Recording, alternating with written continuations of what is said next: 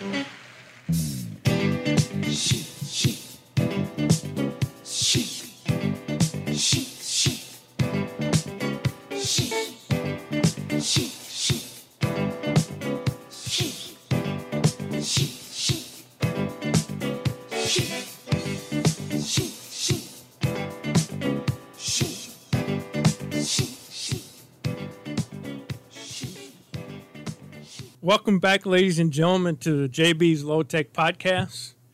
And as I stated earlier before we went to commercial, I stated we would be speaking with a rising star. And then I also claimed a rising star in the coaching world.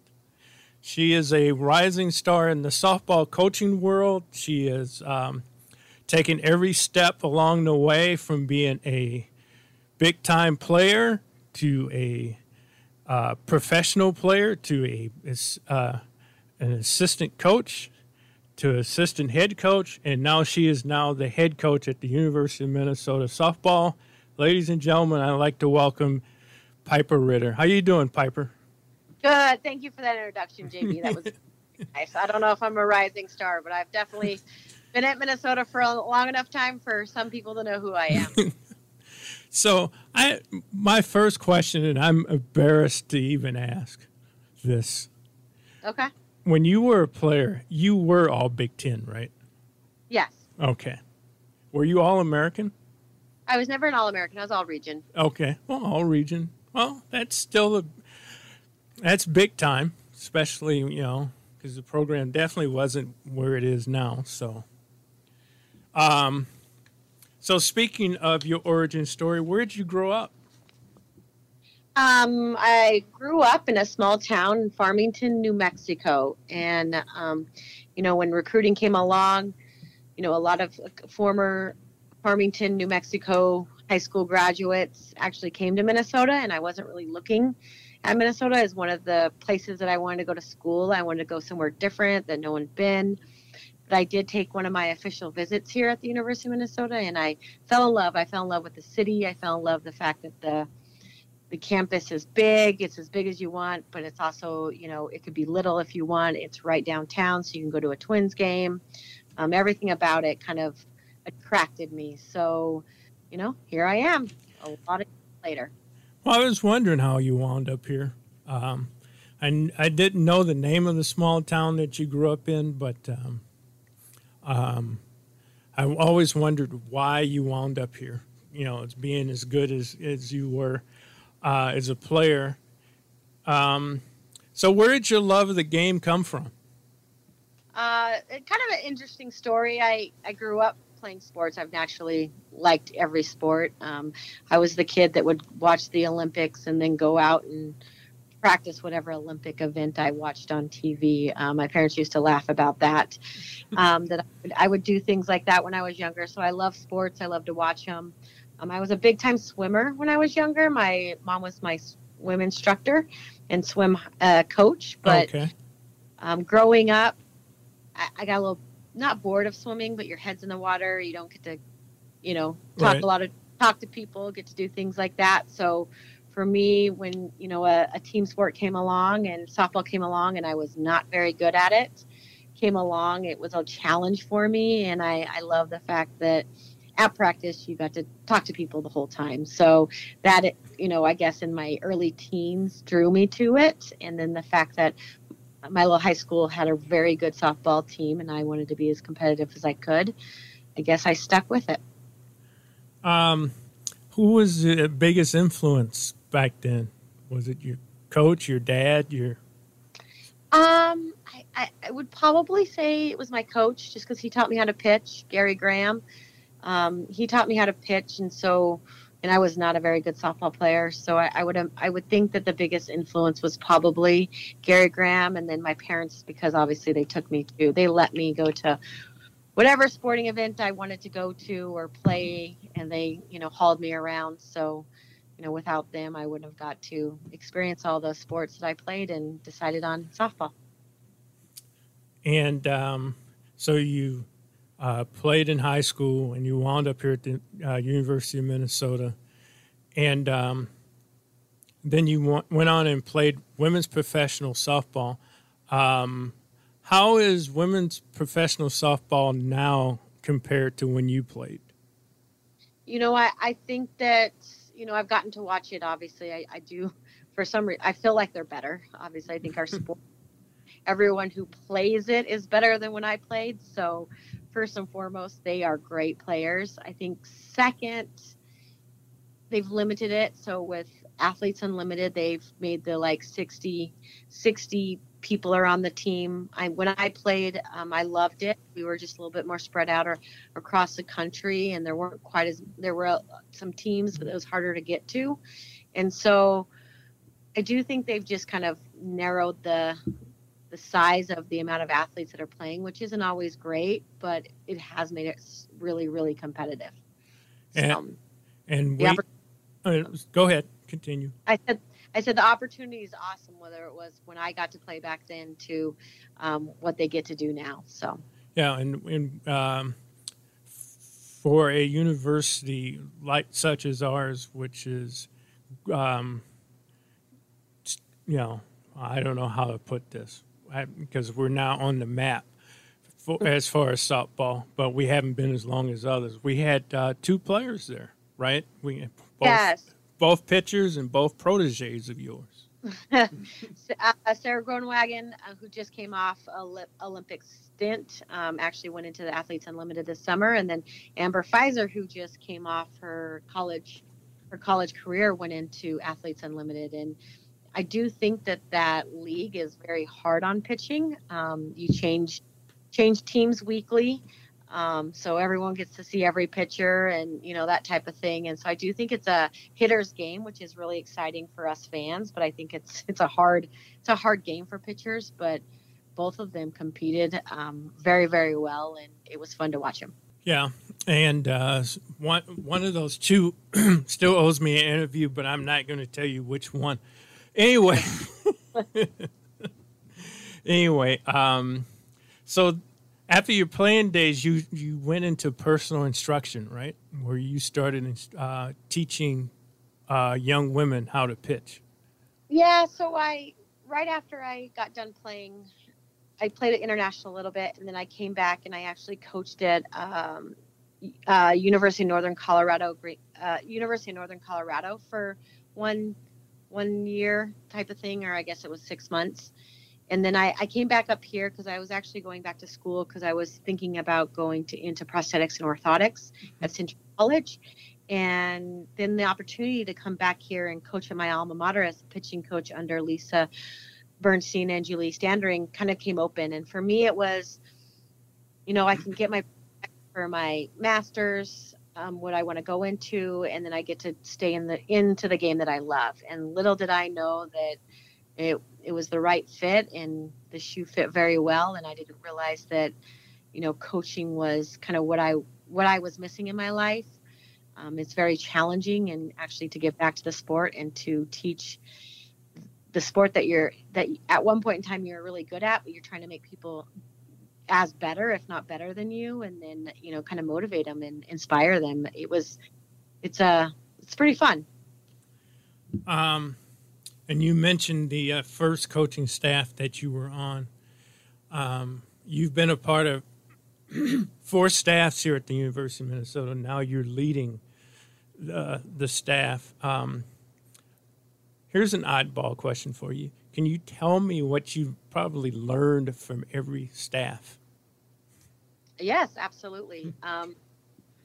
Lisa and Julie, I think, coming off from being a player of theirs, then to coming and coaching with them, I do believe I probably learned the most, in the sense of I was just wide-eyed, and I was a player, so I had to learn the other side of it. So for me, it was, this much goes into it, and I felt like I apologized to Lisa on a daily basis about things that I thought didn't know why they happened as an athlete, but then I was like, I get it as a coach. So for me, I probably learned most of those lessons early on from Lisa and Julie, but then kind of going after that, Jessica Allister came over and took over and asked me to kind of be part of it. She had come from the pack, and she brought in Jessica Merchant, and Jessica Merchant knew the Big Ten, but none of them knew Minneapolis or Minnesota.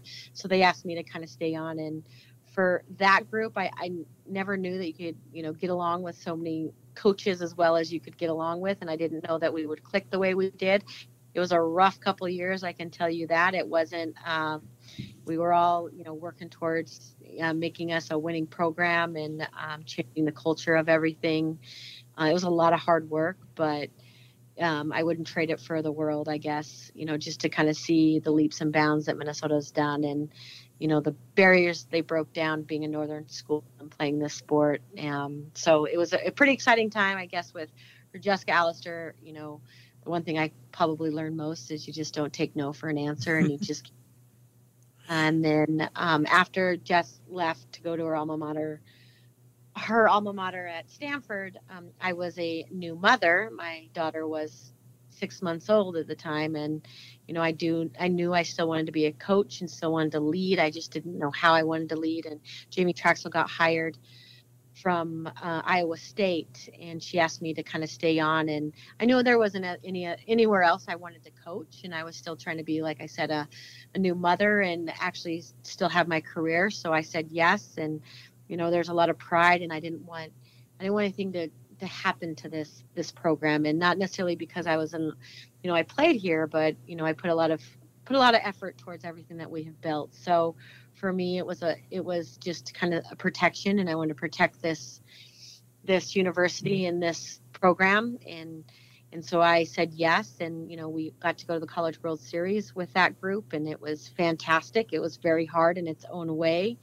and I think if I were to learn anything from Jamie when she came on is, everyone's different. As much as I like to say that every head coach maybe has a lot of the same traits, at the end, I think we all have different traits. We really are all different.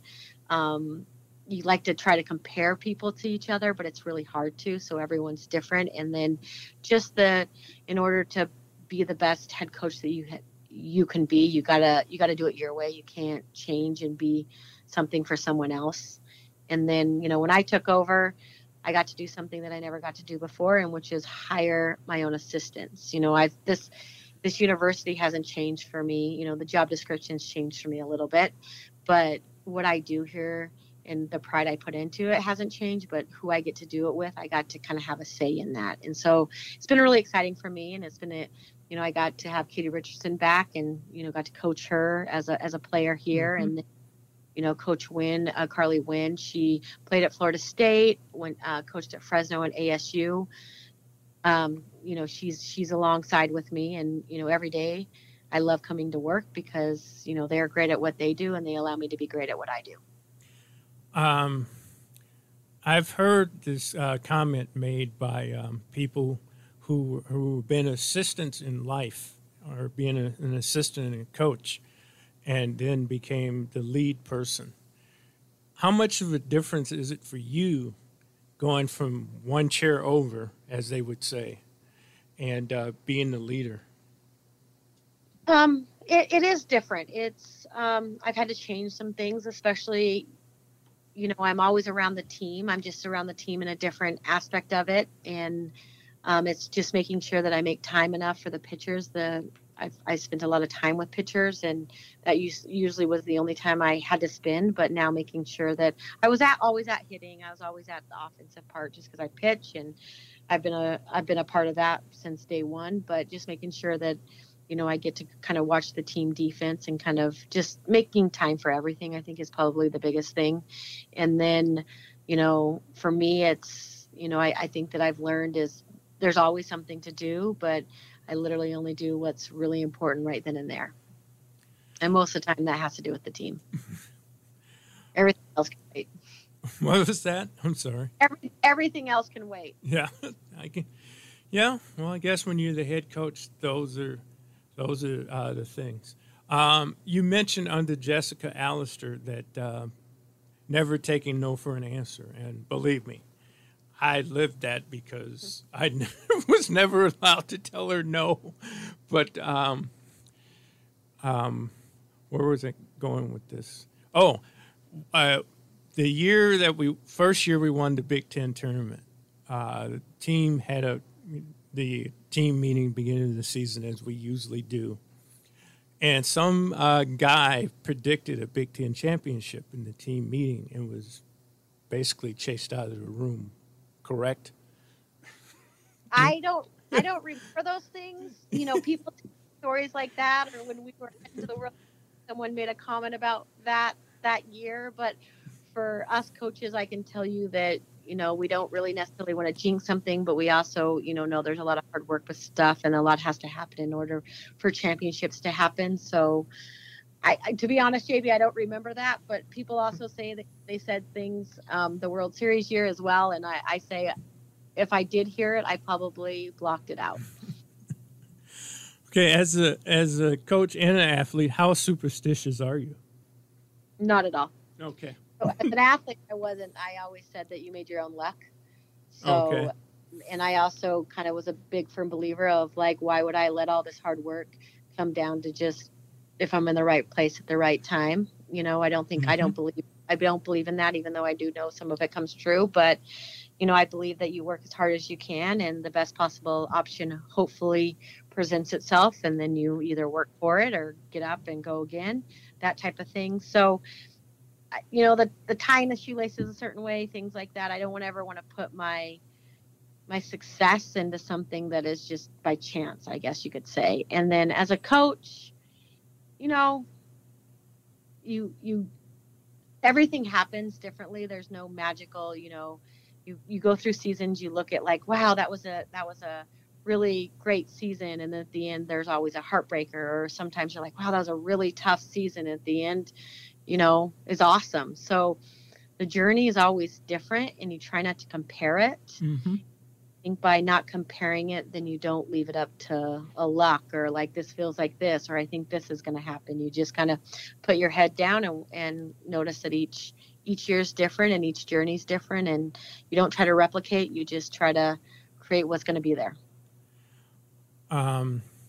If you've ever, and you probably saw me in the dugout, if you ever really paid attention to me, there was probably nobody more superstitious in the dugout than me. Absolutely. I knew you were. I mean, you hung signs up, JB. You did a lot of things. In fact, this is kind of a funny story. So when we moved offices, we had an old Goldie that he was just an older Goldie. He's made out of wood, and I asked Coach Wynn or Coach Rich if they wanted to use that Goldie, you know, just as decoration in their office, because it's kind of pretty cool, and you just don't want to throw those things away because mm-hmm. they're kind of cool. But for whatever reason, it's got that Lions. It was a poster or a piece of paper that you printed out that when we were going to the College World Series, and it's still stuck on it. It's funny. So it's still stuck on it. They were even stuck on the porta potty when we were in that dugout. I never put one on a porta potty. No. Someone put one on the porta potty. Must have been the year I left halfway through the World Series year, and somebody must have taken, because I gave Jamie a bunch of signs, and somebody No, I think they went crazy in the dugout, and one ended up in the porta potty, on the outside of it, which made me laugh. I've never known that. That's pretty. Yeah. That's pretty nice. Okay, the champion with was it 3 Big Ten championships or 4 Big Ten championships? Why am I blanking this? In the past few years. Anyway, and then a trip to the College World Series. What are your recollections of those seasons? All of them are different. I think that you take different things. The first one in, I don't even know, was it 16, 15, 15? 14. 14. Wow. Yeah. 14, it was just hard. It was just hard, and getting there was hard, and believing in ourselves was hard, and everything to get there was just really, really hard, and as it should be, right? And then it was really exciting when we won it. And then I think the next year, we kind of fell short a little bit, but we came back, and the regionals was kind of a heartbreaker. But still awesome, but heartbreaker. And I can remember different things on each year. And then the following year, we actually won it again at a really late night. Yep. In a fashion that we like to do. And so that was exciting. That, I remember certain things on that one a little bit. And then in 17, it kind of all seemed really, really easy, almost too easy, right? Right. We were winning. We didn't know how to lose. It was easy. The team got along. Everything was great until it wasn't. And so I think that's kind of the thing is when we faced hard and when we faced adversity that we couldn't control, we didn't know how to react. And in turn, we should have done a lot better than that we did, and we didn't do it. But you learn from the past, right? And then, in 18, we didn't win. We won a Big Ten tournament, and that was just a hard year. It was just a hard year, kind of learning the new staff, just kind of learning who we were going to be. Mm-hmm. And then in 19 there was a lot of adversity, and every weekend when we were getting down to the end of the Big Ten, I kind of looked at who we'd played, how we played, and everything like that. And I think we had faced every great pitcher that was out there. And I was like, well, our hitters are prepared because they have faced them all, and obviously our pitching was, pitching very, very well at that time. And it was just kind of trying to be the best we can when it matters the most at the end. And that's when you want to be playing your best. And sometimes you're not for whatever reasons, but we definitely kind of had our goal set on playing really, really well and trying to get as far as we could, and which we did. We went to the College World Series. I do wish that when we got there, we played better softball, because I think we were playing great softball up until regionals and super regionals. And then we kind of got to the College World Series and wasn't our best softball. Well, for me, it was the dumbest decision I ever made in my life. I stepped away from Gopher Athletics in February of that year, and it was always a goal of mine to either go to the baseball College World Series or the softball College World Series. And there it was, and I didn't get to go. So I will always kick myself for that. But, sometimes you make decisions that, for one reason or another, will later turn out for the best, and it has. But yes. I wanted to hang myself during that point. The game of softball is one of the fastest growing viewer sports in television these days. Why and also participationship. Why is that so? Oh, I think across the board. I think in female sports, it's increasing. And I don't think you just see the increase in women's. If you kind of look at the data and you kind of go in there, I do think you're going to see that, the sport is growing in women basketball and women's volleyball. I do think a lot of the team sports, they are growing huge numbers. And you can kind of just see that in the sense of how many people want to see it on TV and how much it is getting more on TV. And so I think the numbers are always there. It's them being able to put it on there, because you have to think half of the world or half of the United States population are females. And so if they're going to watch sports, they're probably more apt to watch female sports. So there's definitely an audience there to watch the sports. And I think that softball has grown. It's a sport that everyone can play. It's a sport that's easily learned. It doesn't take a lot of equipment. So if you have some land a little bit and you have some stuff, anyone can learn it at any age. I think that's why it might be pretty popular for everyone. And then, it is pretty exciting, and it is a short enough game that people don't get to, doesn't take up their whole day, like maybe like a football game or maybe a baseball game, that type of thing. So Right. It's a little bit quicker game that most of the time is, 2 hours, if not a little bit over it. So. And there's always seems to be some drama at some point in the game. And That's if you know where to look, JB. what's that? That's only if you know where to look. No, I guess I always know where to look, because I Yeah. always seem to find a game that's like I'm sitting there biting off my fingernails. The one, and I made this comment to Kat, who she was a former assistant coach here at the University of Minnesota. The game of softball is so inclusive because it will take women of any height and any size and find a spot for them, which isn't true about all other sports, basically. No, absolutely. So for you listeners that have daughters and granddaughters, that's a sport to get them into. What would you say is your coaching style as a head coach? A coaching style. Or if you have one. I definitely think that, at the end of the day, we work really, really hard, and, you get on them, you expect excellence, you expect them to do all the right things, but at the end of the day, you give them a big hug. I think that's mine. So we, a lot of times, our practices are pretty intense, and there's a lot of stuff, and it's making sure that everyone's in the right spot and everyone's hustling. But also knowing that there's a lot of empathy at the end of the day, that, they are still amateurs, and they are still growing, and they're all still learning. And so as much as we're really hard at them in the moment, and we're working to be the best softball players and the best people that we can be, I do know that mistakes happen. And I do know that one action or one thing doesn't define you. And so for me, it's just learning and growing. So, and that's with every rep of softball to in the classroom to as people. And so I think that's just really my leadership style in general. And my coaching style is, I'm going to sit back. I'm going to let, Coach Wynn and Coach Rich, if they're doing infield and outfield, they're going to kind of, tell the outfielders how to throw it, maybe tell the infielders, where to play, that type of thing. But as a group, I expect us all to act a certain way and, and be engaged and things like that. And so that's a little bit more of my style, I guess you could say. Obviously probably a little harder on the pitchers. I see them a day to day. I picture myself. I know exactly what we can do with the ball, that type of thing. But it's really kind of at the end of the day being there for them, even though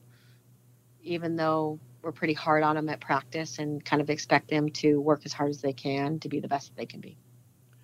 Well, let's face it, you're one of the best in pitching instructing in the country. Let's, in my humble opinion, it's just, the young women that you've developed. We always talk about Sarah Moulton and Sarah Groenwagen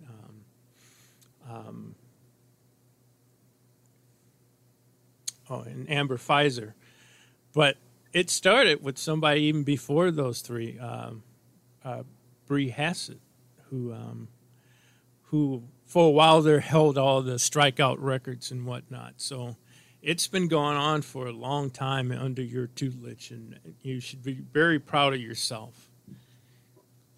Thank you. Can you talk a little bit about this year's team and maybe what people could expect from it, and maybe even the Big Ten? Yeah, I mean, you've got to think, JB. This will be the first year this is the first year. The last 2 seasons we haven't played a full season, so we have 1, 2, 3 classes, including freshmen, right? Because freshmen haven't season at all. We have 3 classes that don't know how to play a whole season. Wow. Yeah, and I think it's kind of a big deal in the sense of seasons are long. Seasons you develop. A lot can happen in a season, and not one weekend defines you. So I do think that, for a lot of our athletes, it's going to be, kind of learning what a season is. And, we have some upperclassmen that definitely know what a season's like, and what it is like to transition into a preseason to a Big Ten, but the majority of the team does not.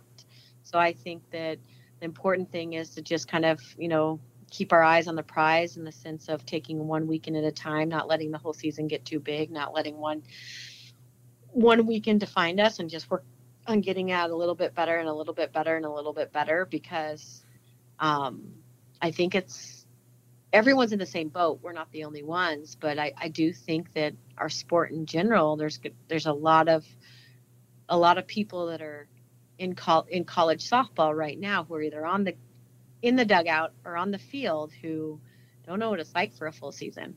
So for us, it's just making sure that we're getting everything done when we need to get it done and taking it one step at a time. So it's, I'm excited about our season, and we have a tough preseason, and then we're going to be excited to go into Big Tens. And, I don't know how the schedule gets made. I don't really care, because dealt with me in the sense of Big Ten. I was going to say your non-conference you set. Yeah, I create the non-conference, but I'm talking about the Big Ten, and we definitely like, the Big Ten likes to kind of throw at us, a very tough schedule, but I love it. And so we've down the end of it. It's going to be pretty tough all the way to the end, but hopefully that prepares us for postseason, because that's what you want to be ready for. Well, and let's face it, you play in, or you're situated in, because the Big Ten is split East and West, and the West is a little bit tougher than the East.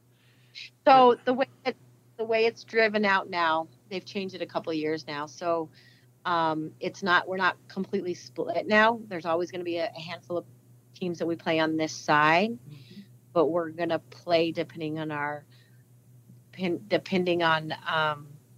the where they end up in RPI and where we end up RPI, we get matched on the other side. So we'll, if we're up on this side, we'll always play at least 1-2 of the toughest competition on the other side. And then there's just a third. So that allows us to have more of a competitive schedule within the Big Ten. So as you see, we do not play, who are we not playing this year? Is it Iowa? I think it's Iowa. We don't play Iowa. So, and it has nothing to do with them being on our side or their side. It's just we play 3 on that side, and 2 of them are RPI based schedule, like opponent based, and then the other one's just in another one. And so by that happening, it takes one on this side off. So, and you'll always play your travel partner or whatever you want to call it. We'll always play Wisconsin. So. And will that be a weekend or midweek? Wisconsin's it's always a weekend. Yes, that's the only way. Yeah, so or not a weekend. I'm sorry, a midweek. Okay. So this year Wisconsin's a midweek. Last year it was supposed to be a midweek as well. Yeah. Or no, it was supposed to be a weekend last year. I don't remember. It got canceled because of COVID. Right. And there's probably less concern of that this year with vaccines and hoping. I'm hoping. I'm not trying to be a medical expert. Those are long gauze. I can barely, decide if we should play in certain weather because I'm not a weatherman. Okay. And also with this year's team, is there anybody that people should be keeping an eye out for? Any newcomers that may catch people's eyes or anything like that? I'm going down the list, obviously we have a freshman pitcher, Emily Levitt. She's gonna be putting some innings on for us. She's young, but I'm very excited about her. I think she's got all the skill set to be very good. So she's got to keep her, stay in her lane and keep developing and keep each weekend, all those things, right? Right. And then we have 2 transfers. So we have McKenna Dowell. She was from Auburn. Yes. She's middle infield. She's great. She just adds a lot of composure, just a lot of confidence, composure to our infield that's young. So there's no highs or lows with her. She's pretty steady. And then Lauren Espelin, she's from Cal, and she's also a grad senior, and she's going to be, run around the outfield and also helping us hitting wise. Those are kind of the newcomers. And then we have some young ones that will be getting some, we have Kayla Chavez. She'll be in the infield, be getting some time. And then Nani Valencia will also be getting some playing time as well. And then you also return, I call her the hit woman, Natalie. Yes, we have Natalie Den Hartog. She's going to be in the outfield, kind of one of our stronger hitters. We have Megan Dre. She's going to be behind the plate a little bit at first base as well. We have Sydney Strelo. She's going to be playing in the middle infield as well for us. And then, Ellie Jensen, she's a 5th year. So she's going to be kind of rounding it out in the outfield as well for us. Well, hopefully Ellie can stay healthy. And then when you have, as I used to say from the stands last year, when you have Dre and Stay, you are okay. So, for my listeners, I like to tease the players either from the stands or via Twitter. So it's just my thing. They probably think I'm nuts, but so be it. I plan to be that old man in the stands that people wonder why is he still here. Anyway, so how's recruiting going, and how are you handling recruiting? And I mean, I look on Twitter and this video is being posted and that video is being posted, and it's like I sit there and I've been around the game and I still even sit there and go, they all look the same to me. So how do you handle recruiting, number one? It was definitely good to get out. I never want to recruit from a video again, just a video. That was very hard. Luckily, I'd seen everyone that we went after, but it was still hard because you hadn't seen them in a while. You just never know. But it's pretty back to normal a little bit. You just have to kind of make sure that you stay on top of the social media and you're looking at things and stuff like that. But I still like the good old watching them, good old go out and watch them and see how they compete and see how they interact and see what they're made out of. So it's getting there. You're always in a little bit of a dull time right now because we're about ready to ramp up. But other than that, we get out there and we put eyes on them, and we try to find the athletes that are fit our program. A couple of years back, they switched when you can start recruiting players. Is that still the case, and how has that changed things if it's still in place? No, yeah, I think this was the first year you really saw it kind of happen because, if you talk about 23s, which are the ones that you can kind of bring on campus and basically have conversations and commit them if you want. There weren't a lot of them verbaled already from the previous verbaling them when they were like 6th grade, right? Mm-hmm. The first year that you kind of really saw it, and it was kind of like old school recruiting where everyone's making phone calls, everyone's taking visits.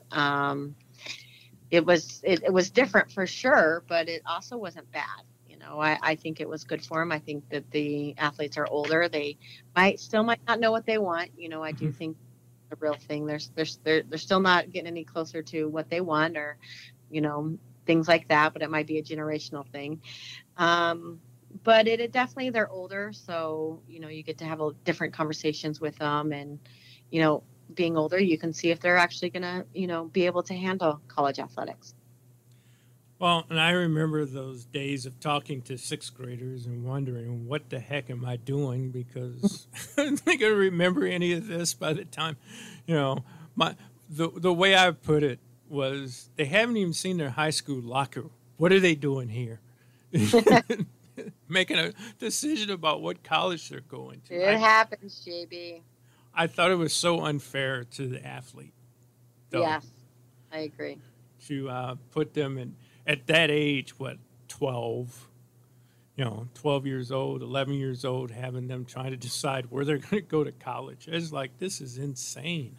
Where in every other sport, especially male sports, those decisions aren't being made until, at least the end of their sophomore year in college, high school.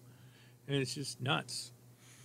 So here's the two latest things that have been thrown at head coaches and programs' ways. The name, image, and likeness, or people call it the NIL, and also the transfer portal. How are you dealing with both of those? The name and image and likeness, I think there's, we're outside of a city, so there's lots of opportunity for student athletes to benefit from that, which is kind of amazing.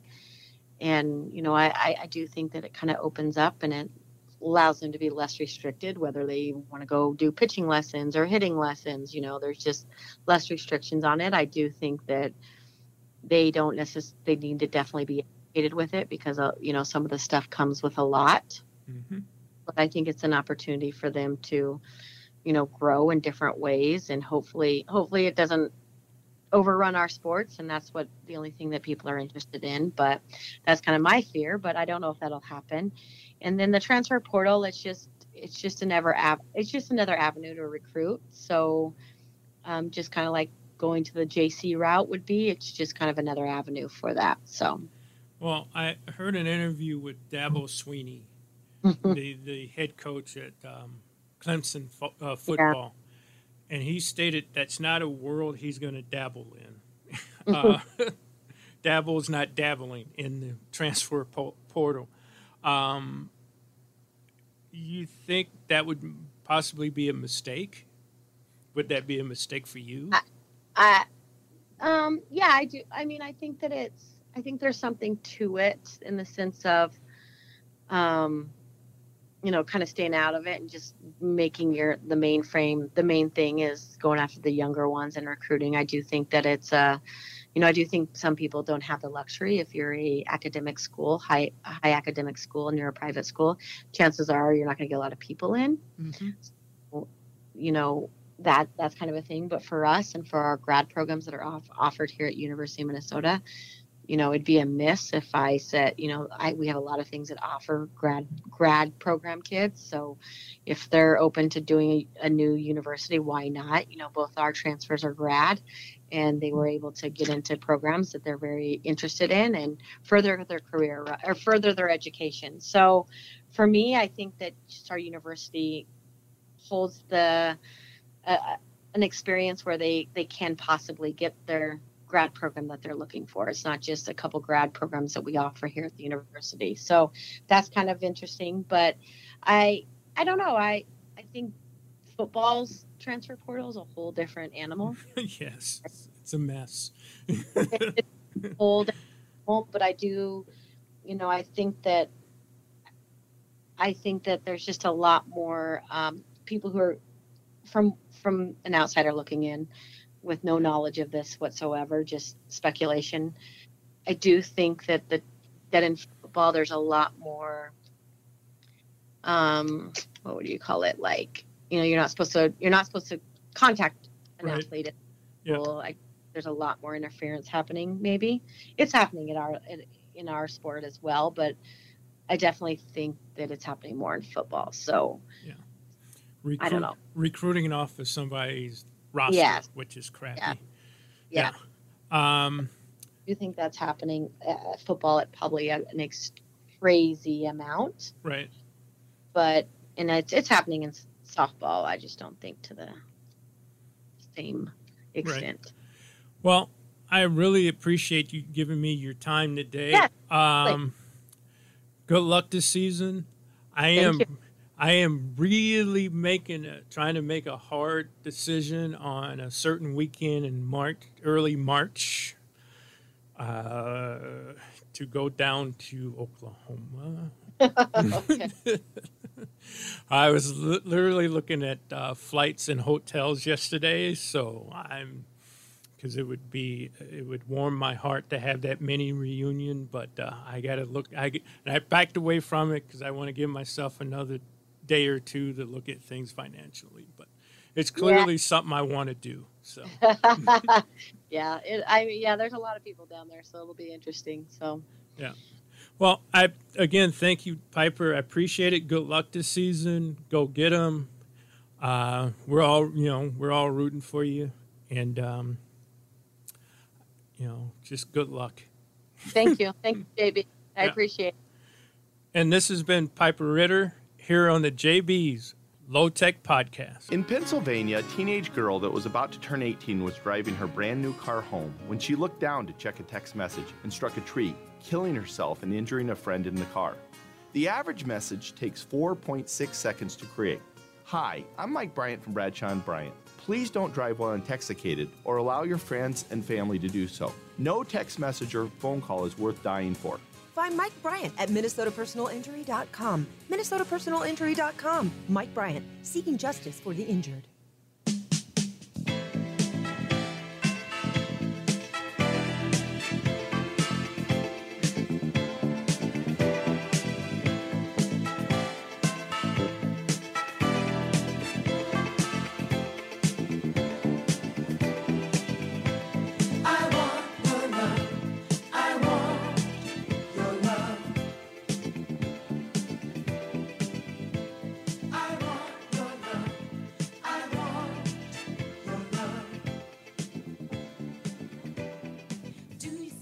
Welcome back, ladies and gentlemen. That was very special to me to go back down memory lane with head coach Piper Ritter, the University of Minnesota softball program. I got to watch her grow from a young assistant to being a head coach. She's got a lot to offer. Any young woman that wants to come here and play, I don't want to sound like I'm trying to recruit for her. I did neglect to say, and I just did 2 gloves for her for the university softball program, 2 catcher's mitts. That my goal is to at some point with this new name, image, and likeness, maybe give one of her players a $100 deal or something from the JayBee'sGloveRepair.com. But again, it was so special to visit with Piper, and I'm hoping and praying that I can pull it together financially. I have the time. God knows I have the vacation time to go down in Oklahoma City, down in Stillwater actually, and watch them play. And oddly enough, while they're down there, they're going to be playing Stanford, which of course is led by Jessica Allister and Jessica Merchant. So it would be a mini reunion, and it would do my heart some good. So again, thank you for listening, and come back and tell a friend about the JayBee's Low Tech Podcast. JB is my name, and f***ing up motherfuckers is my game. Right on. Negro, black, African American. Black. Django, JB. Damn, Dolomite. Great God in heaven, you know JB Our great Negro sex machine. JB is my name, and f***ing up motherfuckers is my game. Right on. Negro, black, African American. Black. Django, JB. Damn, Dolomite. Great God in heaven, you know JB Our great Negro sex machine.